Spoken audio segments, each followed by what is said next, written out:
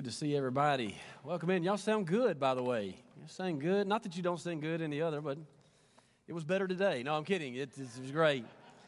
If you have your Bibles, open to Colossians chapter 1. And as you are turning there, I should remind us all that it is April. And coming up in April, obviously, is Easter. And we look forward to that on the 17th, 8:30 and 10:30 here at Lindsay Lane. We hope you will come and invite others to come with you on Easter as we do what we do every Sunday and preach the Word, the gospel of Jesus Christ. There are big things coming up around the corner. We know we have VBS Roundup that's happening in the gathering space where we're signing up leaders for Vacation Bible School, one of the largest, most missional efforts of the entire year, and we need your help to pull that off, and we thank you for how you volunteered already. But also want to let you know that as we are approaching Easter, we'll have prayer services on Wednesday nights leading up to and even one after our Easter services. So I hope you'll be here Wednesday night to pray with us. If you've never been to one of our prayer services here, there's just something special about it when the people of God are praying. And this becomes a house of prayers. It always should be. And I look forward to that on Wednesday night with you. But also our Easter egg hunt is this Saturday at Tanner High School. And we hope you'll come out and bring people with you from 10 to 12. As we're praying for God to do a great work there in the future, however He would. And so thank you for, once again, for being here, for being a part of what we do and what we do together for the glory of God and the good of man. Yesterday, we had an opportunity for our men to come out and participate in a work day, and we got a lot done. We're propping Lowe's up because we bought 8.5 million bags of mulch, and no, I'm just kidding. But anyway, we had a good time together, and because this is our church, we're working together to do the best we can with the resources that we have, and so we're so grateful that we can put it together for people like you that come in and worship here together. So we're thankful for that. I do want to point out that we have a new place for first-time guest parking. People reserve spots online when they're looking for a church, and we have provided a place for them to park towards the front. So if you'd be so kind as to leave those spots open in the following Sundays, we'd appreciate it as we're trying to be as hospitable as we can to our first-time guests, and we appreciate your cooperation with that. And I'll hush now, but there's sometimes you got to do some house cleaning things, and want to make you aware of those things as we work together for God's glory. And in Colossians, we're going to begin a new series for the month of April. Easter Sunday will be a little bit different as we'll get away from this series in particular, but for 3 out of 4 Sundays in April, I feel like the Lord is leading me to preach on heaven. So we're going to preach on heaven for the first 2 Sundays of April, and then the last Sunday in April on heaven. As we all think about heaven, we all think about the afterlife. I used to teach 8th grade world history, and it's amazing how every civilization that has ever been has a thought on the afterlife.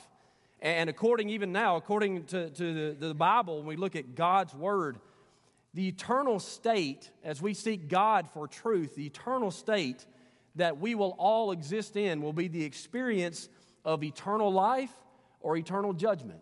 That's what you will find in the Bible. In John chapter 5, verses 28 and 29, those terms are plain, that there will be eternal life or eternal judgment for every person ever. And that is the reality of the afterlife. And Jesus spoke plainly about both heaven and hell because this is the biblical truth for all people for what is to come. And because it is certain that we should study it for biblical value. But for this series in particular, I'm going to assume that we would rather be in the eternal position of life and fellowship with God rather than death and separation from Him. So we will focus on heaven. A recent study found that 3 out of every 4 adults living in the United States believe in heaven. Regardless of religious affiliation, 3 out of 4 believe in heaven. And that may or may not be of interest to you. It may or may not be of surprise to you. But what caught my attention from this survey that I studied is that the fact of what was written after it. It said this: the survey did not immediately offer a definition of heaven, though subsequent questions explored what respondents think heaven is like. You see, this is what we all do. We all think to ourselves what heaven must be like, what must take place there, or even what we hope happens when we get there. And so while most people, 3 out of 4, and this is probably a pretty good stat for most people, there's some people that don't think anything happens, that you're just annihilated. Boy, there's a lot of hope in that, isn't it? But 3 out of 4 Americans even would suggest that there's heaven, even though they may not know the truth about what God says about it. They just have the hope of what they feel about it. So what do we think heaven is like? Why is that a question that piques our interest? Why is it a question that entertains our thoughts? Well, first off, because there is a mystery element. Because, don't get me wrong, the Scripture has plenty to say on heaven. But as I see it, as I flip through the pages, there is no video link that we can click on that walks us through the elements of heaven. So there's this mystery because all of our answers are not given. All of the questions are not met of what we will do, who we will see, what we will experience, what will be there, what will not be there. And the Scripture says of heaven in John chapter 3, verse 13, no one has ever gone to heaven and returned, except for one. Amen. But no one has ever gone to heaven and returned. So the topic of heaven is one that provokes wonderment because none of us have experienced it. And even if we did, the mystery of heaven is not for us to reveal. Paul said in 2 Corinthians chapter 2, verse 14, that he had an experience with heaven to where he, quote, heard things that were so astounding they cannot be expressed in words, things no human is allowed to tell. That's what the Bible says in 2 Corinthians chapter 2, verse 14. So with that in mind about heaven, I want you to consider this perspective. I read this week. It is clear that the Bible is primarily intended to provide light for our present path. At the same time, a sufficient glimpse is given unto glory that is to come to beckon us on in our life of faith. So one of the reasons we ask this question is because there is mystery that has not yet been revealed. Secondly, the reason why we're entertained by this thought or why we ask the question of heaven and what it's like is because if we're honest, we all have our own personal hope of what it will be like. I was subbing in for a group this morning. We were talking about that. One of the couples in the room said that their son had mentioned that he hopes there's baseball in heaven. Right? That's awesome. And, of course, I'm thinking to myself, like, will there be errors or in heaven? Or do you ever get out? Like, those are the questions you start to ask. This past week of spring break, we were having lunch and all together as a family and burger and fries type deal. And my son's eating fries, and my daughter looks at him, and she says, how good are those fries? He's like, they're good. She's like, scale of 1 to 10. How good are they? He goes, I don't know, 8? She's like, why just an 8? Why not a 10? You know, like, I don't know where this conversation's going. But Davis looks at her and he goes, I don't know. These are not like heavenly fries. They're good. Like, what do you want from me? But you see how we do that with a lot of conversations? Like, we have heaven as the pinnacle. This is what we think it's like. There will always be grand slams where we score. There will always be fries that are impeccable, perfect, just how we like them. So we all have these thoughts. When I was a kid, I always wanted to go see the Harlem Globetrotters play. Always. But listen, I didn't want to just go see them play. I wanted to see it as I saw it on TV. I wanted to sit in the first row. And I wanted to sit beside the team. And I also wanted to be the kid, whenever they stopped everything and brought attention to the court, they would be like, hey, buddy, come on out here. And I would run out there along with the Harlem Globetrotters, and they would involve me in their high-flying basketball skills. And then they would take a bucket of confetti that's pretending to be water, and they would be like, hey, everybody look at this, and then they would throw it on the official, and I would laugh because I knew it was confetti because I'm sitting by the team. Like, I wanted all of that. I wanted that whole experience. But as an adult, I realized that you really have to pay a lot of money to sit close to the team. Like, that was the hope of what I longed for to suit my interests. This is the reality of what is. You're going to have to fork out money, and there's no guarantee that the Globetrotters, even if you're sitting by them, are going to pick you out to come on the floor for the bucket of confetti. You see, there's hope of what we want, and then there is truth of what it is. And that's what we're going to look at today when it comes to heaven. We all have these hopes of what we hope it will be like. And if we're honest, usually those have to do with us. And they have to do with our preferences, and they have to do with our connections and our relationships and what we hope for. But there's a reality of what is. Heaven is no different than anything else. Heaven is not what anyone hopes it to be. Heaven is what God determines it to be. That's what we have to take today with us. And I promise you, at the end of this, no one will be disappointed. It is what God has purposed it, what God determines it to be. There is truth about heaven just as there is truth about anything else. And we are not the author of anything. God is. And here's the truth we're going to focus in on today that I think you'll see in the Scripture as you read it and study heaven. A biblical heaven does not just include Jesus. It has everything to do with Jesus. A biblical heaven does not just include Jesus. It has everything to do with our Lord and Savior, the Messiah, Jesus Christ. So, Lord, as we open your word, as we study, Spirit of God, would you make it plain, convict us of your righteousness and our unrighteousness, bring us, Lord, to where we need to be. Lord, if there are people that are not yet guaranteed the promise of heaven because they remain within themselves, Lord, today I pray that they would reach the end of themselves and call on you, Lord, as you are still fulfilling the promise of heaven. We thank you, O God, for your love and care for us. We don't deserve it, and you don't have to, but that's who you are. And God, we're grateful for your mercy and your grace. In Jesus' name, amen. I'm going to make 4 points about heaven today. First of all, heaven is beneath Jesus. Heaven is beneath Jesus. What do we mean by that? Colossians chapter 1, verse 15. Colossians chapter 1, verse 15, the Bible says, Christ is the visible image of the invisible God. He existed before anything was created. And watch this, and is supreme over all creation. Jesus is supreme over all creation. Notice that word in Colossians 1:15 where it says supreme over all creation. He's over it. Heaven is beneath him as a created thing, as a created place. Jesus, the second person of the Trinity, fully God, Jesus, the very image of God, the Bible says, is first before and presides over all of creation. If your translation says that he is the firstborn of every creature, this does not mean that Jesus was created. No, this means that he is the hand of God, not from the hand of God. Jesus is the creator. Firstborn of creation means that he is supreme and means that all creation exists because God exists within himself. Make no mistake, Jesus, as the scripture says, Jesus is God, one with the Father. He is first, he is authority over all that exists. He is supreme over all that is. And he determines, because he is, the design for everything that is created, even heaven.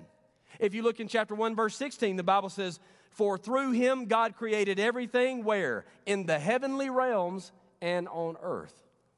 So Jesus is not just through heaven, and heaven is not just for him, which we'll look at. He's over it. He's running things, even in heaven, as all things that are created by him are under him. One may look at a painting in an art gallery. If you've ever been to an art gallery, you see that, and you see people as they stand back and they take it in.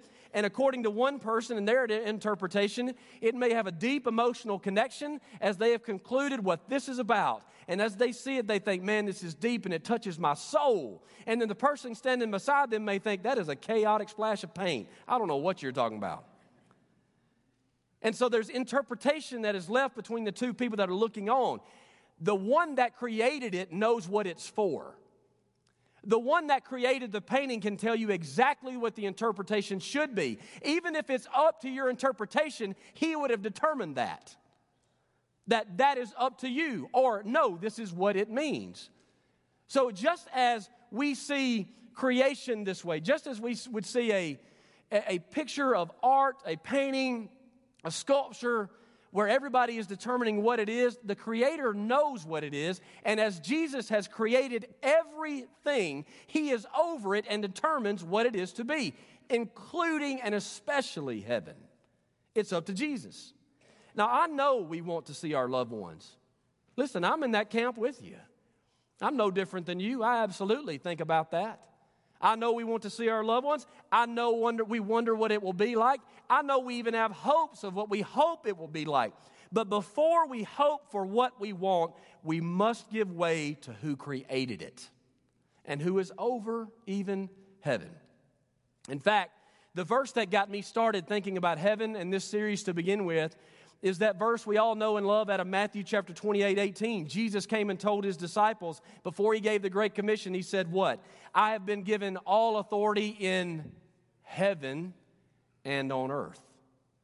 So Jesus has the say-so, the authority in heaven. Who's getting in is according to who he says is getting in. See, that's how much authority he has. All authority. What it's going to be like is according to what Jesus says it's going to be like. And see, if there's this check in our heart where we're like, well, gosh, that's kind of, I don't know about that. That right there is an indicator of where our heart is. And if we are seeking what we want, or we are seeking the creator of it all who's going to let us in. So check our hearts as we determine what heaven is like, because the scripture teaches us in Colossians chapter 1, verse 15, that heaven is beneath the Lord. Heaven is also through Jesus.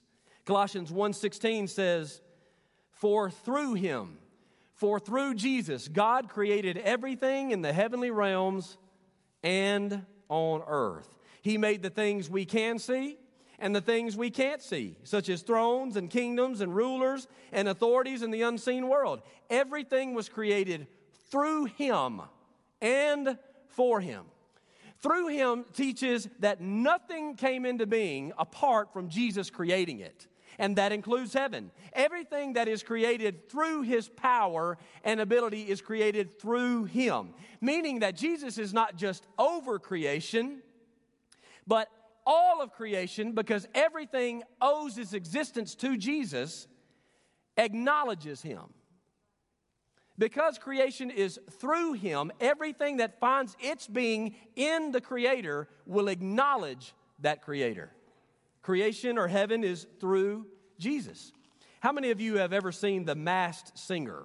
Anybody ever seen that on TV? Right, y'all don't watch secular TV, got it. All right, so for those of you, no. So if you've ever watched The Masked Singer, this is a show where a celebrity is dressed up like some kind of character or creature, so where you cannot tell their identity, and then they will sing a song, and usually they're put on the show because they have a pretty good voice at least, and they will sing the song, and they are showing off their singing voice. And sometimes there will be like this one or two people where they're singing, and to the delight of the whole entire audience and even the judges, their voices are astounding and beautiful, and everybody's like, oh my goodness, who is this? But you see, it's not enough for them just to enjoy the song. They want to know who's singing it. Does that make sense? They want to know who is behind it, who is behind this beautiful expression. And then after that, what happens is T-Pain in a monster costume reveals that it's him, and we thought it was just auto-tune when he's singing All I Do Is Win, Win, Win, no matter what. And he's got this amazing voice. So we that are hearing and seeing and feeling the expression, what? Even more, we want to know who the expressor is. For what reason? So that we can acknowledge them. So that we can give what? Glory to them. You see, creation, everything in the heavenly realms, the things we can see, the things we cannot see, all of this was created through Jesus by his power and his ability. And just as creation, the things we can see, think about the things that we can see. This summer when you go to the beach, and when you see the sunset, when you see the snow on the mountaintops, when you see all of the majesty of creation, just as those things are meant to turn our attention, when you see the beauty of a small child, when you see the innocence of a small child being baptized, just as those things are meant to turn our attention to our Creator as we were made through him. All of those things in Psalm chapter 19, verse 1 teaches that those are to make him known. All of that is to bring glory to God who created people, who created the world. So when we see the majesty of creation, it is to acknowledge God. But also the Bible said the things that we can see and the things that we can't see. None of us in here can see heaven, but we can understand it. We get it, and we long for it, and know that God has made it a place that the Bible calls paradise. So because He has, rather than trying to pick it apart for what He should and should not include, we are to give Him glory for it because He is the expresser of that expression. So heaven is beneath Him, heaven is through Him, and heaven is for Him. Colossians chapter 1, verse 16, everything was created. Look at this again, the last part of that verse. Everything, we're looking at each other. Everything was created through Him and for Him. You see, so when we start thinking about this eternal life that is heaven, this final state where we are in paradise, the Bible says, just know that even that is really not about us. It's about the Lord. Why would you say that? Well, that's what the Bible says. Everything is created through Him and for Him. That means that Jesus is the goal of everything that is created, even heaven. So as we think of ourselves, our loved ones, and the hope of heaven, the goal of heaven is not God's service to man. It is man's service to God. Be good for you to write that down. The goal of heaven is not God's service to man, but man's service to God. When John in Revelation, we all want to study Revelation, right? We think about the end times, what's going to happen.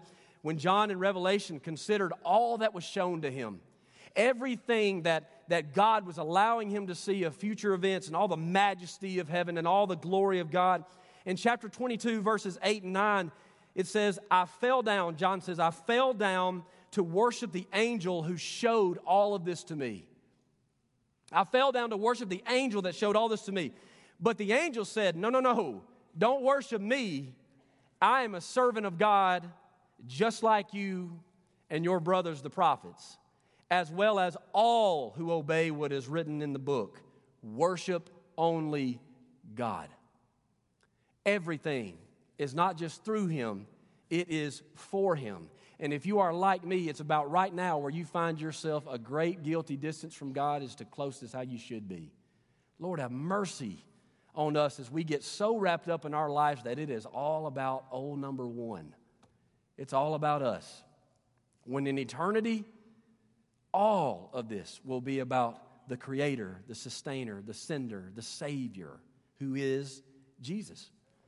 Revelation features these glimpses into eternal life. And it very much features throughout worship. And if worship seems something to us like, I don't know if we're that interested in that, or I don't know if we really have ever experienced worship. Y'all, we worship all the time.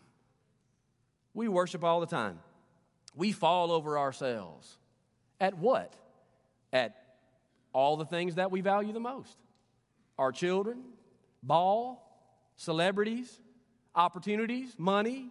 These are the things that are trying to divide our loyalty between our eternal God and Savior. We worship all the time. We fall all over ourselves. And I keep saying that again because I want you to get this picture as we move forward. We give ourselves away to. We move our schedules around because we adjust our lives to what? To the things that are over us. The things that hold this superior connection to us. We truly worship all the time. Now, as I go into that, don't take that personal unless it's personal. Amen? And I'll let God's Spirit sort that out. But I'm not a fan of this next illustration I'm about to give you. I'm not a fan of the connection that it makes as I've studied it, but this is what I've learned this week. The word worship used in Revelation chapter 22 gives the idea, illustration, or the meaning to kiss like a dog licking his master's hand. Now just get that visual. To kiss like a dog licking its master's hand. That word worship refers to that idea. We have had this silly dog at my house since Christmas time. And the Lord keeps bringing up these illustrations with this mutt. And y'all, he's still kind of a puppy, so he's cute, but he's super annoying.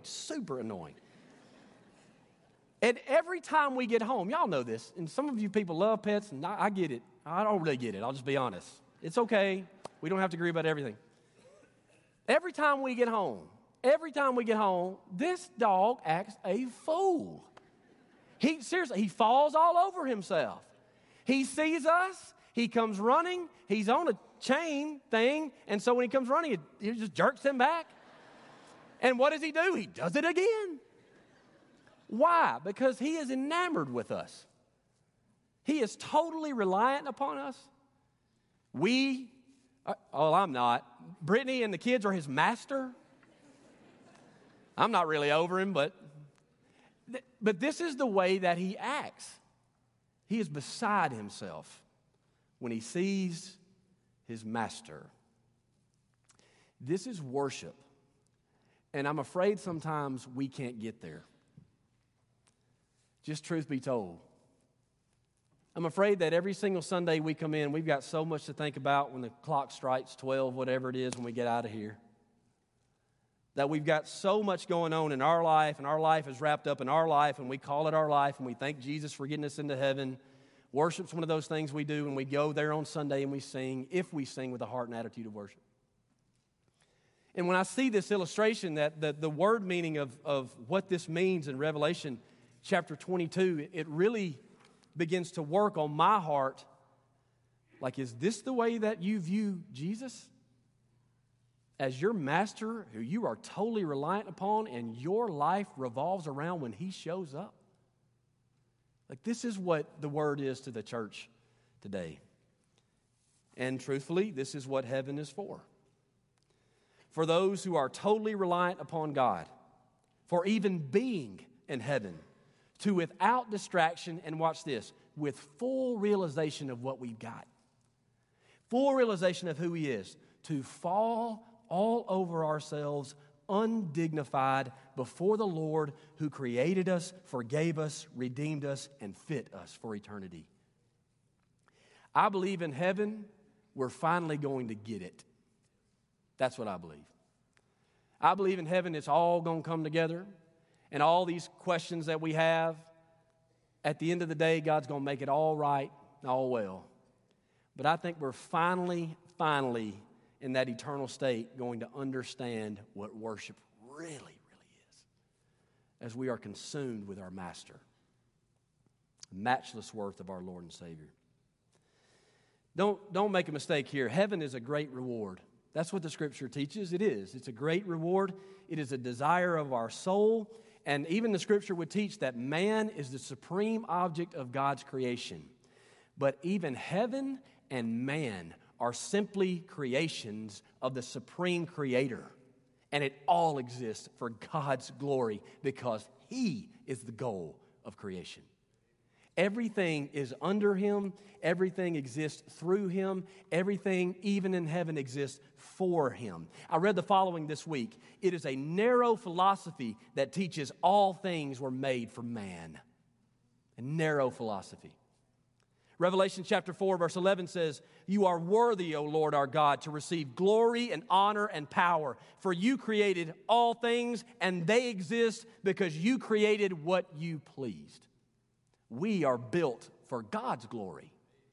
Church, if you are a Christian, you are built, your life is bent, it is meant for the glory of God that would lead to the good of man. Our lives should have a focus every day we wake up, that it should count for something more than just what we want to accomplish that day. Because we are created beings, just like everything else that is meant to give glory unto God, the only pure and perfect one. That is where our life fully counts. And I hope we get it, just a glimpse of it before we go on in. Heaven is beneath him, through him, for him, and finally, heaven is with him. Now, I'm going to tell you, I'm about to read a bunch of scriptures to you. And it's on purpose, so don't check out. Make a note and listen to the point that I'm making, because when you read the scripture about what heaven is like, the Bible over and over again speaks of heaven in terms of these two words, with him. With him. Listen, 2 Corinthians chapter 5, verse 8. Some of these you'll recognize. Yes, we are fully confident, and we would rather be away from these earthly bodies, for then we will be at home with the Lord. Some of you may know that one as this: to be absent from the body is to be present with the Lord. 1 Thessalonians chapter 4, verse 17, then together with them, we who are still alive and remain on the earth will be caught up in the clouds to meet the Lord in the air, and then we will be with the Lord forever. During the upper room discourse, Jesus said in John chapter 14, verse 3, when everything is ready, I will come and get you so that you will always be with me where I am. In John chapter 17, verse 24, Father, I want these whom you've given to me to be with me where I am. Then they can see all the glory you gave me because you loved me even before the world began. Jesus said to the thief on the cross who professed faith, would you remember me today when you come into your kingdom? Jesus said to him what? Today I assure you, you will be with me in paradise. Revelation 21:3, I heard a loud shout from the throne saying, look, God's home is now among his people. God himself will be with them. He will wipe every tear from their eyes. There will be no more death or sorrow or crying or pain. All these things are gone forever. And that's the ones, those last two where he says there'll be no more sorrow, crying, and pain. And then we hear that word paradise. Those are the ones that we're like, that's it. That's what I want to hear right there. Those are the ones that I love the most. Those are the ones I love when they're quoted at funerals. But you've got to understand, there is no paradise. There is no absence of pain. There is no more idea of no more sorrow if there is no with him. See, don't miss that part which precedes all the others that we hold dear. Today, what we should understand is when Jesus says to the thief on the cross, today you will be with me in paradise, we should treasure the two words with me as much as we do paradise. That as we think of a place of no more sorrow and no more tears and no more crying or pain or death, those things don't happen apart from God and his new creation, new heaven, new earth. Those things are only with him. And that's how good he is. That's how powerful, almighty, all glory should go to him he is. I read this week, heaven is not heaven without Jesus. It is better to be in any place with Jesus than to be in heaven without him. And that's so good. Heaven is beneath him. Heaven is through him. Heaven is for him. Heaven is with him. Y'all, this is not stuff I'm making up. This is from the Bible that you're reading. In eternity, there is no need for a church building. Y'all, I read this week.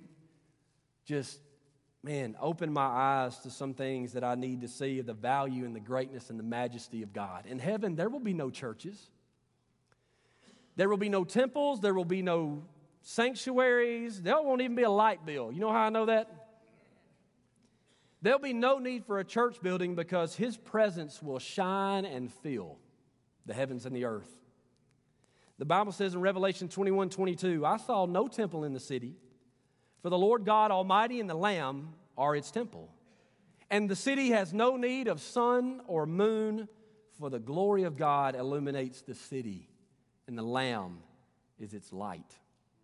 Gosh, I'm with you. If you're thinking like, what does that look like? That would be in my notes as well. Like it's hard for us to even conceive that, and how magnificent that is. But the point is that all of that happens because God will be with us. And we'll have communion with God nearer and dearer and closer than we have ever dreamed of. So all of the questions of our heart about what will be there, who will be there, what's it going to be like, I'm just trusting that in the presence of the Lord, it's all going to be good, man. It's hard to imagine it, though, really. Have you ever thought about the best day that you've ever had? Seriously, have you ever thought that? Have you ever thought about the best day that you've ever experienced? Maybe you got 4 or 5 in mind that reached the top rankings or whatever, but even that day had the threat of danger. Even that day had the absence of perfection. There was a bad attitude here, a problem there. Even that day could have been better. And even if that day was the best day that your feelings may have ever had, that day still may have not mattered towards what God values. It's just the day that we consider our best day. You see, everything we've experienced, ever experienced has been lacking because of the curse of sin in creation. But Jesus has been and is working to make all things new. And one day, in the presence of Jesus, all will be light and all will be right because of the presence of God. So if heaven is beneath him, and heaven is through him, and heaven is for him, and heaven is with him, go to him. Go to him. Seek him because he can be found. The Bible says in the book of Acts chapter 4, verse 12, there is no one else that has the name of salvation. Salvation is in no one else. Listen to this, and you know this. God has given no other name under heaven by which we must be saved. You see, if you ask the question, is heaven for us? Honestly, biblically, it's for Jesus. But God allows us to eternal life, so go to him. Go to him. He's the only way that you're getting in. Because he is the one that heaven is for to begin with. And he is the only one with the credentials. He is the only one with the finished work that has made a way for our forgiveness, because he is the only one that is the pure and perfect sacrifice of blood that God would have, so that it would pardon our sin for entrance into heaven before a holy God. He is the answer to that system of sacrifice. If you want to go to heaven, you must be saved, because we all have sin. And to be rescued from the wrath of God because of that sin, you must put your faith and your life in Jesus Christ. That's it. There is no second name, y'all. It's certainly not your own. There is no name here. There is no name in India. There is no name in Mexico. There is no name in Texas. There is no name in West Limestone. There is no name in Tanner. There is no name in your neighborhood under heaven by which you must be saved outside of the name of Jesus, King of kings and Lord of lords. So if heaven is beneath him, through him, for him, and with him, go to him. What happens during an invitation, during a church service, is I know that sometimes the word has been preached, the Spirit of God's working in your heart, you know you need to be saved. I guarantee you there's full-grown, full-blooded men here that need to give themselves to the Lord. But what happens at that moment is that while we know his name is the only name that will save us, we still put our pride and our name above his. That's what happens. Because we're just hoping that we're good enough to get us in. Did you hear what I said? You're not.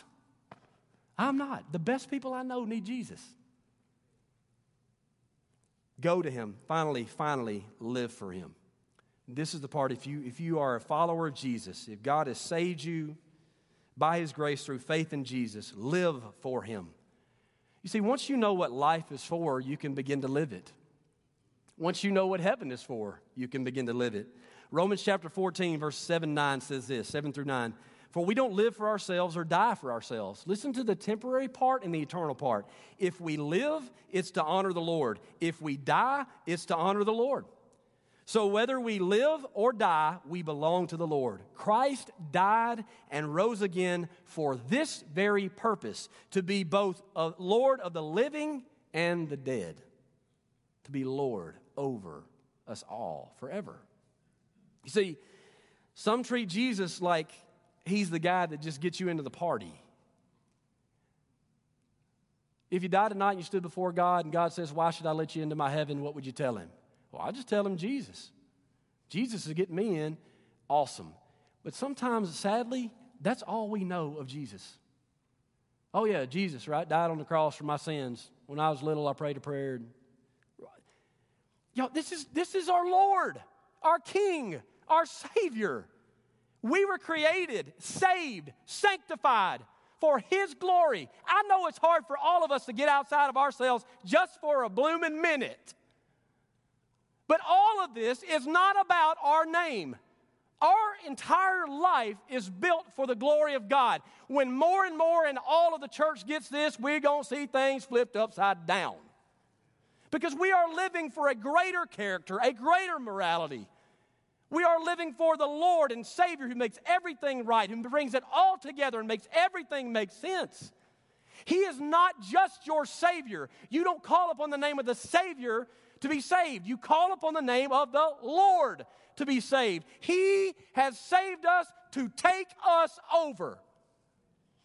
But if we do that, then what does that mean? Yes, it may mean that you've got to flip your life upside down because the way it's going does not bring Him honor. It does not bring Him glory.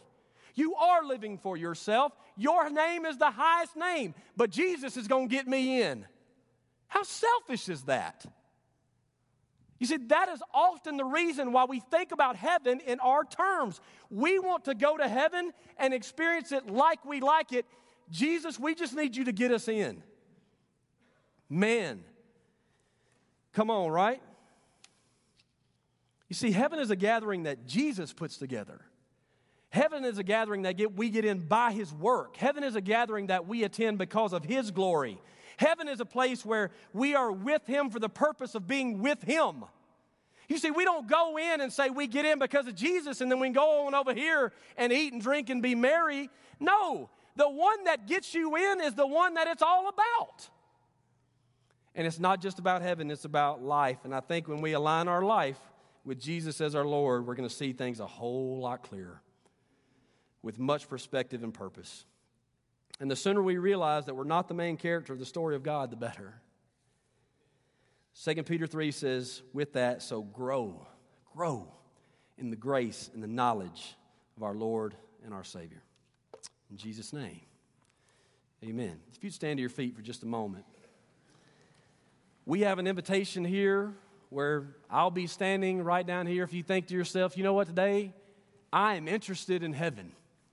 I want to be with God, and I don't have all of the questions answered, but I know I want to be on the right side of eternity.